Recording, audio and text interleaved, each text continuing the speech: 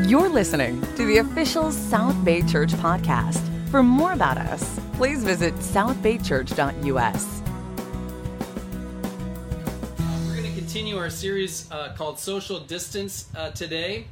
I was originally going to speak today about reconciliation and how to kind of, we're talking not about staying distant, but God bringing us together spiritually, even if we have to stay physically distant at times in this circumstance that we're in. But my best friend Marshall came into town. He had to come into town for a memorial service for a good friend of his in the Orange County region, Morrow, who passed away, and but brought him into town, and so I roped him in, and so he's just taking my topic, and he had preached on the topic not too long ago, so he kind of reworked it for us, so we get to hear from him. So if you don't know Marshall, you'll know he has a great gift of communicating. We've been best friends for over 30 years, I believe, and in each other's weddings, best man in each other's weddings. He's kind of like, when you hear him preach, you'll see he's kind of like me, but funnier, much funnier and much better. A little bit weirder, but we love their family so much. We've been together in ministries together. He was in our region for a long time. They led our campus ministry at Long Beach for a long time, but then he was off in the Middle East and then in the Southwest, and then back and out of the ministry and then back in the ministry. He has such a gift that I always was praying when he was out of the ministry that God would bring him back into the ministry, and so grateful God brought him back into the ministry. And most recently, on my wife's birthday in 2017, he decided to tell us he was moving away again as we were celebrating her birthday. Thanks a lot. And but they moved to lead the church in Orlando, which is one of our great churches. And if you're visiting with us, we're part of a network of churches around the world called the International Churches of Christ. And Orlando is a great historic church, really important church in our fellowship. A very diverse congregation, been around a long time, and that church was planned to host this huge conference for all of our churches called the World Discipleship Summit, which was supposed to take place this last summer. So Marshall had to navigate all of that, setting it all up, putting all this work into it, and then having to disassemble it all as things happened this year, this crazy year we're in. So he might share more about that, but that has been pushed forward. It's going to look a little different, but it's still happening. It's just not going to be Vision 2020. It's Vision 2022. Sure. So, anyway, I appreciate Marshall taking that on and just the headache that we've all given to him and this world has given to him. But he's really proven faithful through it all. So really excited to get to hear from him today. So let's give him a warm welcome from your own couch. And let's hear it. Amen. Well, it is great to be here, and yes, thank you for reminding me that 2020 was not what we had planned. It was not my vision, which I'm persuasive, and so I really tried to persuade God to stick with my vision, but instead He decided to bless me with 2 more years of organization of a conference that I wish now was over and done with. 2020 has been great. Instead of a conference that we got to celebrate, I started seeing a doctor for anxiety. And then 3 weeks ago, I had double hernia surgery. So, I mean, it's really a trade-off. It's not what I've expected at all this year. But to God be the glory, and His plans are, as far as the heavens are above the earth, so great are His plans than our plans, and His ways than our ways. And so, I am excited to discuss the whole topic of reconciliation. It's something I've studied out a lot. It's something that, as the family of God, we really need to become good at. This is not something we're known for as churches and fellowship of churches, is really dealing with things, bringing it to reconciliation, and not just... the word reconciling is to restore friendship after estrangement. So sometimes we can kind of get over it, or we can have a good talk about it, and then just sort of realize that you and I are probably not going to be friends anymore, but at least we hit that topic and we're past it. And that's really not what we want in our relationship with God, is it? We want to be reconciled to God. And when we're reconciled to God, we don't want Him to just say, I forgive you, I just don't want to be close to you for the next 30 or 40 years until you get to heaven, and really I see Jesus in you, and then kind of do a second wave of forgiveness. That's not what we want. We want not only reconciliation, but a restoration of relationship. And so actually the text of this lesson is David and Absalom.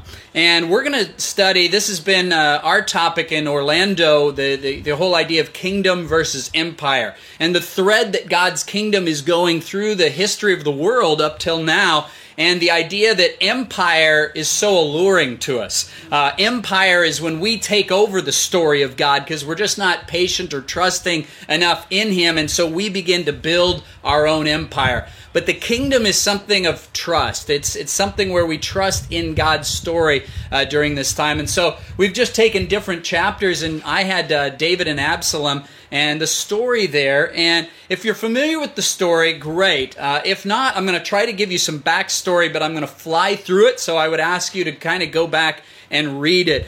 And I think when we think of the story of David and Absalom, what comes to mind?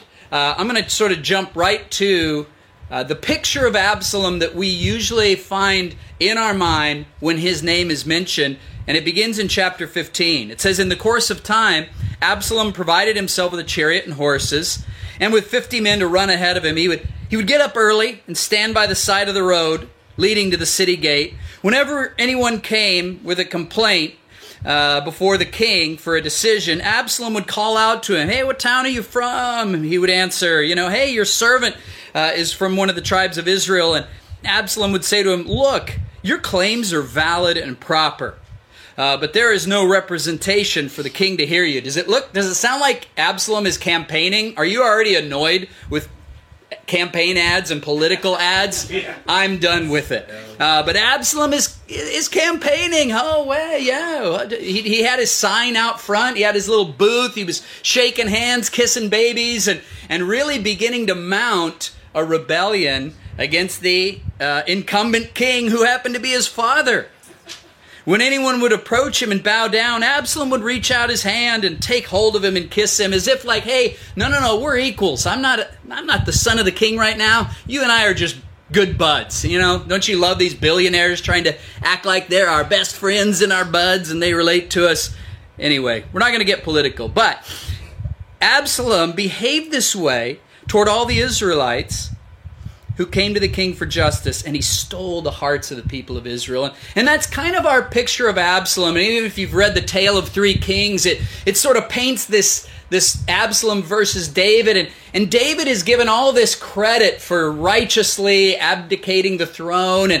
And I really actually am going to lean in on David on this sermon. All right? Sometimes I think David gets a man after God's own heart free pass for his whole kingdom.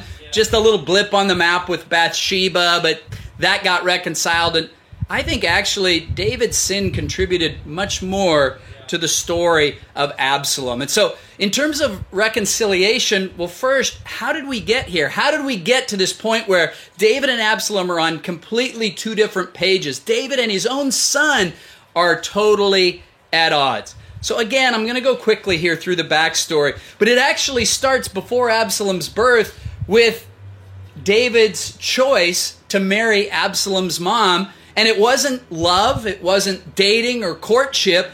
She literally was a prize from battle. David and his men went and raided the Geshurites. And then David begins to have sons in Hebron in 2 Samuel chapter 3.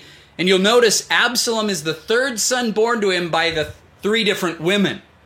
And this son is Absalom is the son of Maacah, the daughter of Talmai, the king of Geshur. So when he raided Geshur, he took the prize off the king's mantle. Sort of an in-your-face to the king. I not only conquered you, I'm going to take your daughter, marry her, and have a child with her. And really, she's not mentioned a whole lot.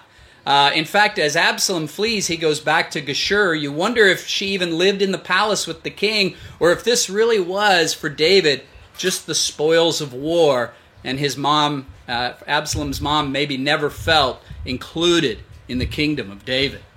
2 Samuel chapters 11 and 12, of course, is the story of Bathsheba, where David sleeps with Bathsheba, has her husband killed. And by the time David marries Bathsheba, this is probably his 7th or 8th wife. And their son born to Bathsheba dies. But David really does love and dote on Bathsheba and has many more children with her. Of all the wives, it seems like each one just has one or two sons or maybe a daughter. But with Bathsheba, he has many children. He does love her. In 2 Samuel 13, again, sometimes we think that's where the story with Bathsheba ends. But I think David's sin was witnessed by his older children. Amnon and Absalom now were probably in their 20s when they watched their father David take Bathsheba and have his way with her. And so Amnon in 2 Samuel 13 is in love with Tamar, who is Absalom's sister. And in fact, she is the only daughter of David that's mentioned in Scripture by name. So she is actually raped by Amnon. And then Amnon, her sister or her brother, tells Tamar to keep it hidden. So really, she's not only the victim of assault, but now she's also the victim of just the trauma of keeping this event hidden. David hears about it and he's furious, but there's no record that David does anything about it. And I think that's kind of the common thread that we're going to see, is David just doesn't deal with things. He doesn't deal with things to bring him about to full reconciliation. And that's what's really important. Sometimes we can get mad or we can get angry or we can text or, I didn't appreciate. But do we actually deal with things until they come to resolution? So David does not. And eventually Absalom keeps this under wraps for 2 years and then plans and kills David's firstborn son, Amnon. And then Absalom flees. And in 2 Samuel chapter 14, now he's on the run. Absalom is hiding out. And so Joab, who is really supposed to be David's best friend, his right-hand guy, he does not feel comfortable talking to David about the whole situation with Absalom. So he sends a woman in his place who kind of tells this story. And David says, did Joab send you? And she's like, yes, she did. And then Absalom eventually returns to the kingdom, but does not see his father for 2 years. And that's where I really want to pick up reading, is after 2 years, you really see that Absalom wants reconciliation. Absalom wants to get in front of his dad and actually deal with it. Yeah, I killed your oldest son. Now, if you want to kill me, let's go for it. I think he really wants to get this time with his father. And keep in mind where we're at now. We're in 2 Samuel 14. Where did we start today? In 2 Samuel 15, when there's a rebellion brewing. So think about this. This is the moment before Absalom decides to totally rebel. This is the one opportunity, or the final opportunity, that David really has to bring this to a head and reconcile. Absalom, in verse 28, lived 2 years in Jerusalem without seeing the king's face. Then Absalom sent for Joab in order to send him to the king, but Joab refused to come to him. So he sent him a second time, but he refused to come. Then he said to his servants, look, Joab's field is next to mine, and he has barley there. Go set it on fire. You guys know about fires, right? So Absalom and his servants set Joab's field on fire. Well, that got Joab's attention finally. Joab went to Absalom's house. He's like, why did your servant set my field on fire? Absalom said to Joseph, look, I sent word and said, come here, so I can go to the king and ask, why have I come from Geshur? Remember, Geshur is where his mom was originally from. Right. You wonder if Geshur felt more like a home to Absalom than his home with his father. It would be better for me if I was still there. Now then, I want to see the king's face. If I'm guilty, let him put me to death. So Joab went to the king and told him, and the king summoned Absalom. And he came in. But what happened? He bowed with his face to the ground before the king, and the king kissed Absalom. Does that sound like reconciliation to you? What's the one thing that was missing? How about a conversation? How about a talk?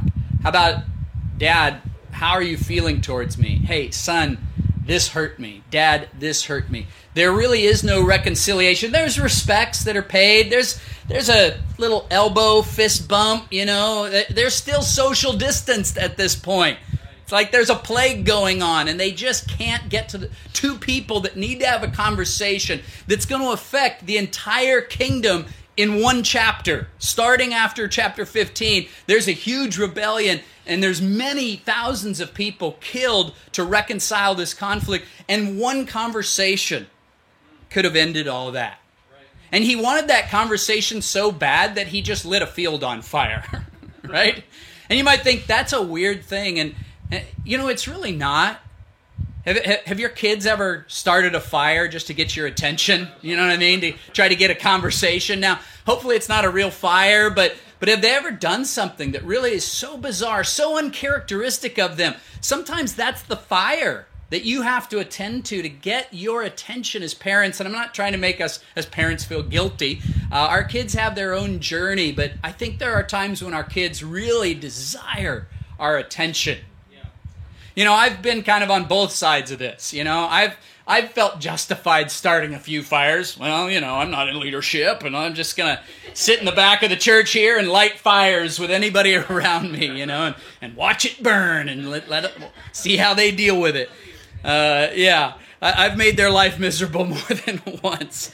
But I've also been in leadership too, and currently leading a church, and I know what it's like to put out some fires, and it's not fun, and there's so much that we can do before it gets to this point.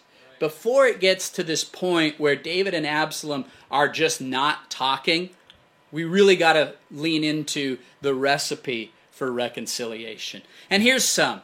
The recipe for spiritual distancing, all right? How do we stay distant? Well, for one, we avoid conflict and hope it just goes away.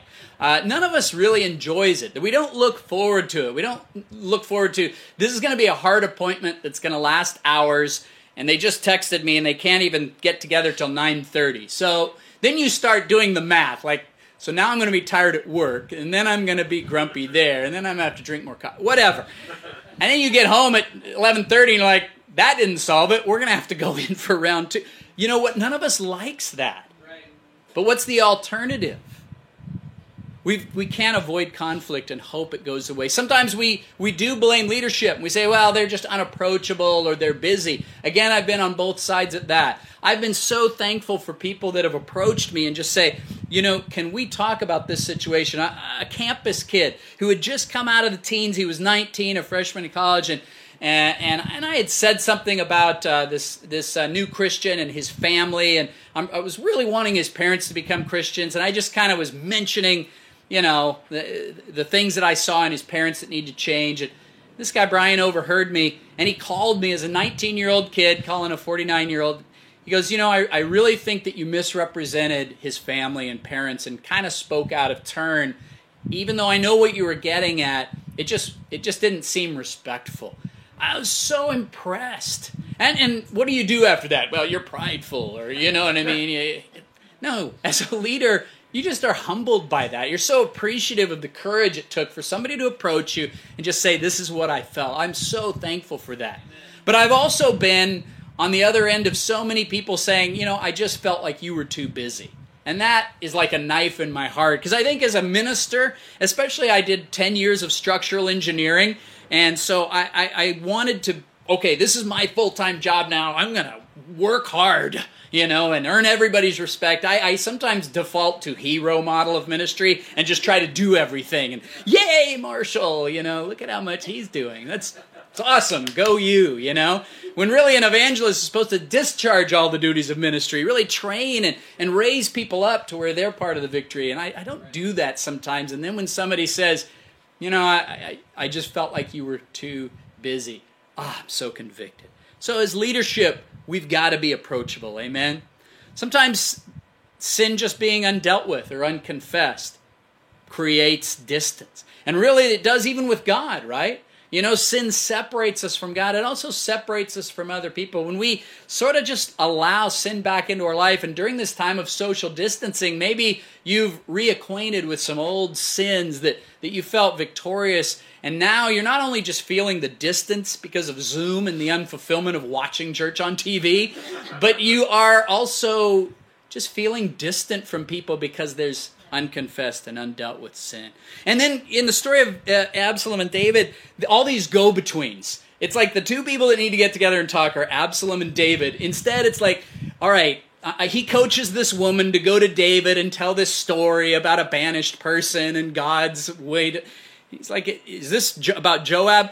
Again, he's 3 layers removed from his son who he needs to have a conversation with. It's a woman and Joab and Absalom, and he's distant, and the 2 people that need to get together and talk are not there. And we use too many go-betweens. Sometimes even social media is our go-between. We express our grievances there rather than a Matthew 18 approach where we really go and respect the person that sinned and show them their fault and go on from there. Or even just stopping short of true conflict resolution, superficial. I think that was David's sin right here. It was like, so Absalom, oh man, it's been 2 years, really longer, and Absalom came. How did that go? How did it go with Absalom? It went fine, he bowed down, and I gave him a little, Middle Eastern kiss, and so what did you guys talk about? I don't know that we talked as much, but I felt like we really connected in that moment, and it was so superficial, and they never really got resolved, and so the end result is now fields are burning, and David, instead of being king, is now putting out fires. The recipe for reconciliation, we just have to flip the script. It's really dealing with issues and stop avoiding it. None of us likes to do it. Or maybe some of you do, maybe too much, I don't know. But dealing with issues and not avoiding it, or I really think often you do need to involve trusted leadership. They've been in very difficult conversations. I realize I have leaned on that through the years. Our elders in Orange County and now even in Orlando, I'm so grateful for them just being present at time because I need help. And I need somebody that people feel safe with, even in a confrontation that I'm involved in. We've got to trust leadership and involve them in these times of reconciliation.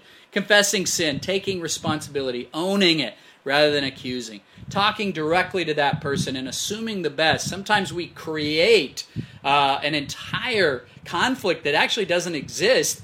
It was just, oh no, that's not really why I meant you to read that text, But we have created something in our minds. We got to assume the best and just even lead with that. I don't know if this is what you meant. This is how it made me feel. Man, that's a much better thing than, you did this to me. Right. So that's a great recipe for reconciliation. And then keep going. Sometimes, again, even Jesus was like, rubbed mud on a guy's eyes, and he's like, what do you see? It's like trees? I don't know.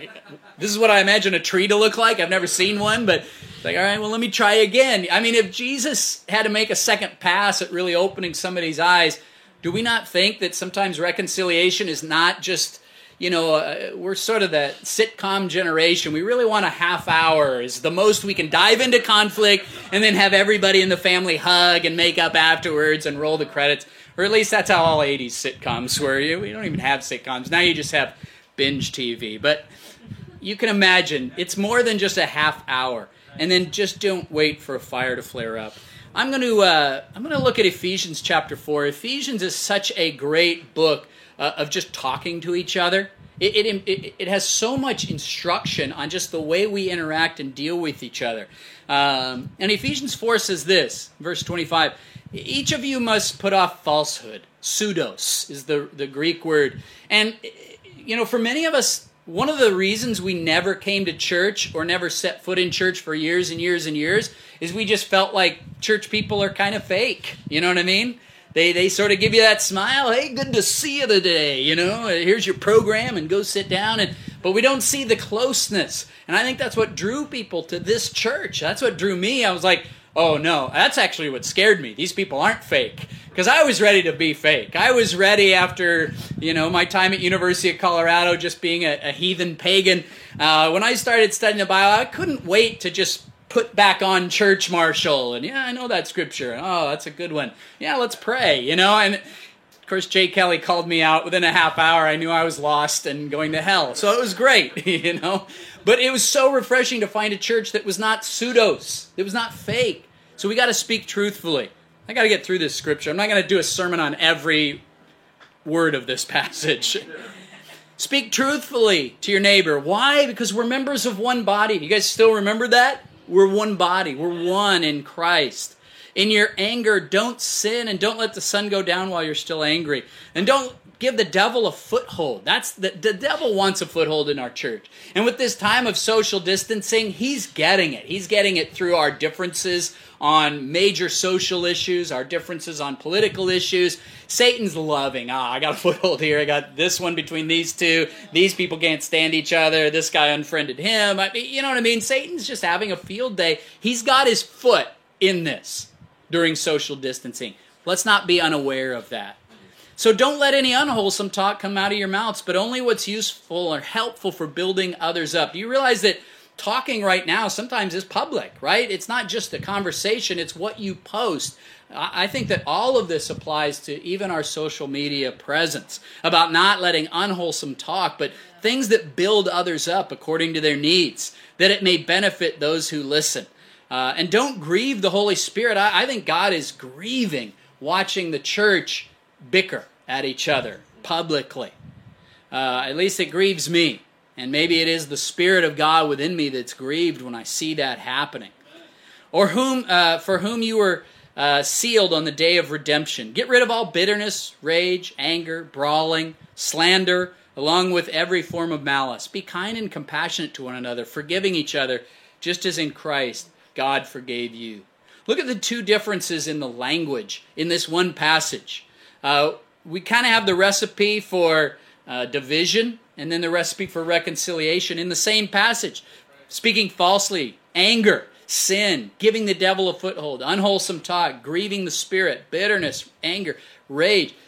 Gosh, if you're checking those boxes, you're not going to be resolved, right?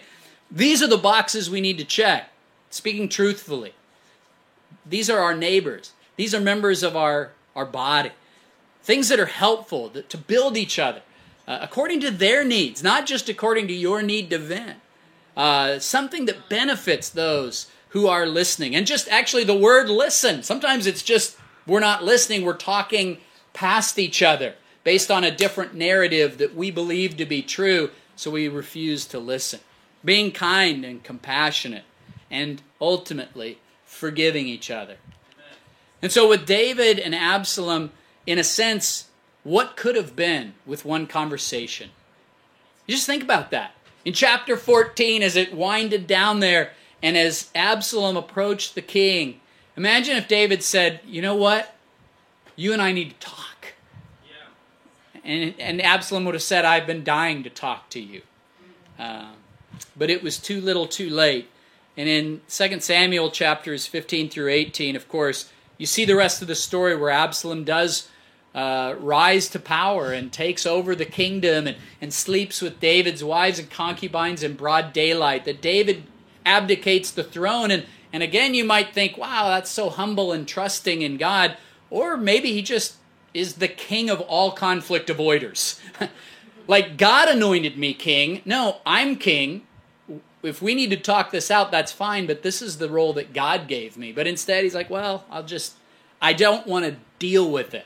Can you imagine him fleeing the kingdom just to not have to deal with his own son in that conflict? And you see with Absalom, there's just this desire to be reconciled with his dad. In 2 Samuel chapter 18, we kind of see that play out a little bit. Eventually, the armies of Absalom and David are fighting, and Absalom does die. And somebody comes to announce it to David.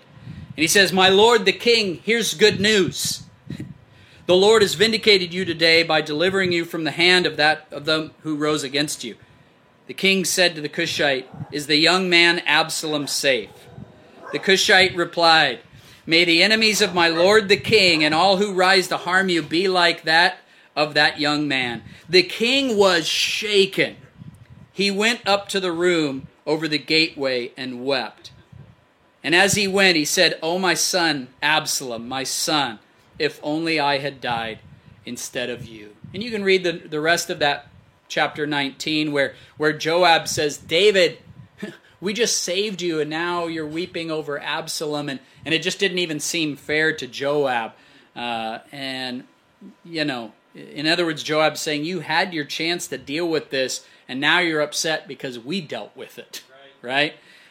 And, you wonder, why did it take Absalom's death to really shake David? It really shook him to the core. I mean, he fasted, he mourned, he prayed, and I think that's actually very typical. Within families, there's a lot of unresolved hurt and pain, and it seems like everyone is okay holding on to those things for years and years until there's a death in the family, and then things start to surface, and yet death is final.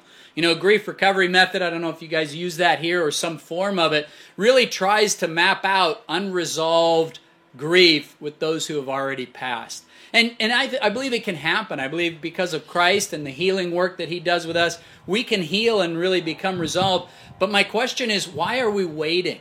Even with our own physical family, why are we waiting? Why are we allowing years to pass and not being resolved? My family is no different. We experienced this in my family. We came together for my parents' 40th wedding anniversary, and we didn't know what to do for them. We were emailing each other back and forth, and the way my family deals with stuff is through sarcasm, humor, and making light of everything. And it's not that we're not. Yeah, it is that we aren't deep, I guess. You know what I mean? Because it's better to just laugh it off. And so we were cracking each other up behind my parents' back, emailing all just the funny stories of our upbringing. So we just decided, why don't we all just write a book for them? And I don't know why we didn't think through, so making fun of my parents on their 40th anniversary is a real good way to honor them. But knowing our family, we never even thought about that. We just were having so much fun, and this is the cover of the book that we called it Sorghum Memories, Laughing in the Face of Adversity. And if you don't know what sorghum is, that's the point. To us, our family knows that it's this black tree sap that my dad ate on his biscuits. You know what I mean? So there's so much inside humor in this. My parents were poor. We grew up in Fort Collins. He was a bricklayer. My mom sort of was a seamstress out of the home, and we didn't have a lot of money. She made my clothes, or all the clothes for my older brothers. And then when my sister and I came along, at least, we refused to wear those clothes, so we started shopping probably at Kmart. This is before the glorious days of Ross and Marshalls. But nevertheless, we would have been in that store constantly. But nevertheless, I still am.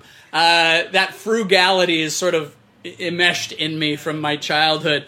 We just wrote so many funny stories, and we were laughing to the point, at the anniversary, we even kind of dressed up and made fun of them. This is a picture of me and my dad as he was going off to work, and he worked so hard. He was one of those guys that had hands that you had known laid brick. You know what I mean?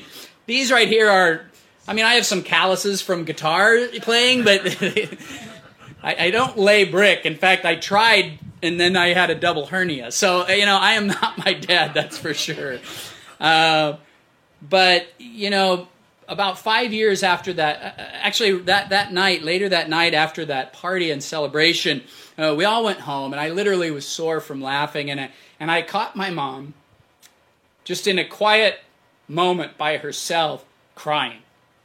And I thought, because they were laughing too, but I just thought, what's wrong? And I guess I didn't realize the depth of pain and shame of growing up poor. It didn't bother us, I thought it was cool to get free lunch. I guess that's not cool, That means you can't afford Twinkies and good stuff. I thought, the little pink tray with the square pizzas was in the corn that you throw away. I thought that was a gift to our family, But my mom did not see it as a gift. She saw it as hardship, raising 5 kids, and the pain that all that caused. And I think though she had begun to reconcile it, I just realized there's so much that as a family we never really talked about. We never got deep because we just wanted to laugh, have fun, and just have those light touches, the way Absalom and David just had a light touch and go our separate ways. And as my father passed away 5 years later, and then as my mom passed away 2.5 years later, a lot of unknown stories, unknown to me, began to surface within my family. A lot of challenging things, a lot of things that I never really knew, and we had to go to really uncomfortable places that we hadn't gone to, and I wish that we had done it when we had the time, when we had my parents there. And I love my family. I'm super loyal to my family, and I'm grateful that this has taken us to a deeper level. But my encouragement to you is that reconciliation is such a powerful thing. Don't just stop short. Don't let it be superficial. Don't live years and years with pain in your physical family or your spiritual family. And I think the spiritual family of God is no different, right? The spiritual family of God's no different. We have so many funny kingdom stories. Like, we can laugh. That's one of the things I love about Brian is God has used him in so many funny ways that really aren't funny at that time, but they really are hilarious. The Brian stories, just, I really laugh. Bill Ellis is that for me now in Orlando. Bill planted a mission team in Guatemala. At their celebration service, he got an amoeba and spent the next 6 months near death, losing 50 pounds, and like studying with people while on the toilet. I mean, him dying is not funny, but I can't listen to that story without laughing, you know? And I think that's our whole kingdom existence.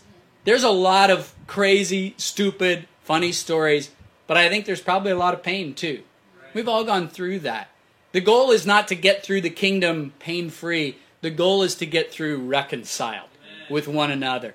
And you know, we don't have to wait for this. Jesus has already kind of opened that up as we're going to kind of land the plane here and talk about communion. 1 Peter says, you know, it wasn't with perishable things such as silver or gold that you were redeemed from the empty way of life handed down to you from your ancestors, but with the precious blood of Christ, a lamb without blemish or defect. You know, Christ realized that sin is generational, and though we don't inherit the guilt of the sins of our fathers, we inherit the ramifications. We inherit family sins, we inherit cultural sins, we inherit sometimes even church-wide sins that God calls us to repent of. And the whole time is we really have a way to reconcile. We have a way to be redeemed from those. And that is the blood of Christ. Because the path towards holding on to hurt and not being reconciled is an empty place. It's an empty place. And we're so afraid to go to that place of depth and experience the pain. But on the other side of that, when you are reconciled, you really begin to experience the redemption and the grace in the blood of Christ. Amen. So as we take communion, I just want us to remember these points from today's lesson. You know, distance is widened when we avoid conflict. Yeah. And distance is dissolved with conflict resolution. I am so thankful that God sent Jesus to resolve and to reconcile me back into a relationship with Him. And He took it all. Like, He took the blame for it. He let me off the hook and gave me a second opportunity to have that relationship with Him. Because I avoided that relationship with God for so many years. But once I finally dealt with my own sin and got reconciled with Christ, all that distance was dissolved. And I hope that we can continue to say that, you know, we feel the redemption that comes from Christ. We feel the redemption that comes from the price that God was willing to pay for us to reconcile us to Himself. We were like Absalom. We were distant. We had gone and reverted back.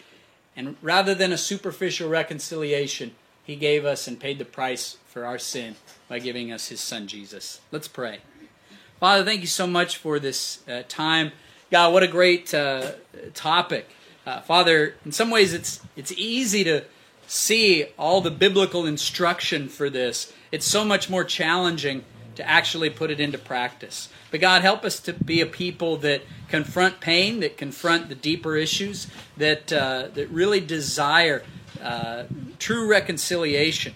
God, be with us as we try to reconcile even in our family and navigate those hurts, even with those who aren't perhaps people of faith, God, when the rules are different.